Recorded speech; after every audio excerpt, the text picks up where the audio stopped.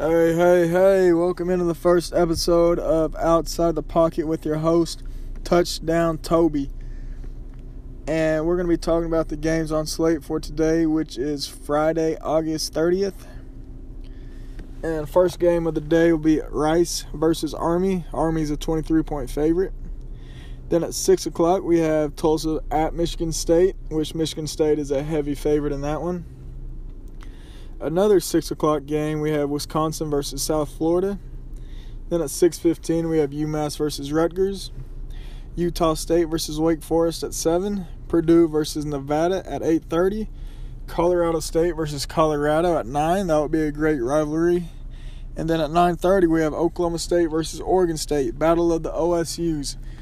Which I won't be surprised if Oklahoma State runs away with that one. So let's go ahead and dive into some of the games from last night that stood out to me. One game I got to watch a lot of was UCLA versus Cincinnati. And Cincinnati ended up winning 24-14. The Bruins quarterback Dorian Thompson-Robinson, DTR, was 8 for 26, 150 yards, 2 touchdowns, and had 2 interceptions. But what stood out was his 2 fumbles that he lost inside the other team's red zone in critical situations in the game, which honestly could have changed the whole outcome of this game. And Desmond Ridder for Cincinnati was 18 of 26, 242 yards, 2 touchdowns, and 1 interception. So definitely he outplayed DTR in that aspect. Rushing, Michael Warren had 26 carries for 92 yards for Cincinnati. And Martell Irby had 3 carries, 11 yards for UCLA. Receiving, we had a Demetric Felton with 2 receptions, 91 yards, and 1 TD, which, let's see if he'll show us. He had about a 70-yard catch that went for a touchdown, which really got UCLA back into the game when it was looking to be like a blowout. And then for Cincinnati, Josiah DeGuara had 4 receptions, 53 yards, and 1 touchdown. Checking out the team stats, Cincinnati had 11 more first downs, about 100 more passing yards, about 200 more total yards. Yeah, the possession looks like Cincinnati had about 17 more minutes of the ball, but it really just comes down to the 2 fumbles and all the turnovers that UCLA had keeping us from winning that game, which I think they were 3-9 last year, Chip Kelly's second year there. So I will be surprised if they don't win a couple more games this year.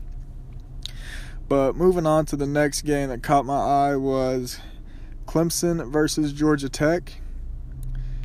And let's check out the stats. We had Trevor Lawrence was 13 of 23, 168 yards, 1 touchdown, and 2 interceptions passing. But he also ran in his touchdown in the first quarter, which that really surprised me because I figured he would probably go 15 of 16, 200 yards, a couple touchdowns, and get out. But it looks like they caused some trouble with causing 2 interceptions from him. I didn't get to watch this game because it was on a ACC network, which my provider doesn't have that. So I just had to keep up with it on an app. But rushing, this was the big difference. Travis Etienne had 12 carries for 205 yards and 3 touchdowns. Which he's probably at the top of the Heisman voting right now. But receiving, T. Higgins had 4 receptions for 98 yards, about 25 average. But looking at the team stats, it was really just a dominant performance by Clemson. The only real surprise had to just been Trevor Lawrence's 10 incompletions and 2 interceptions.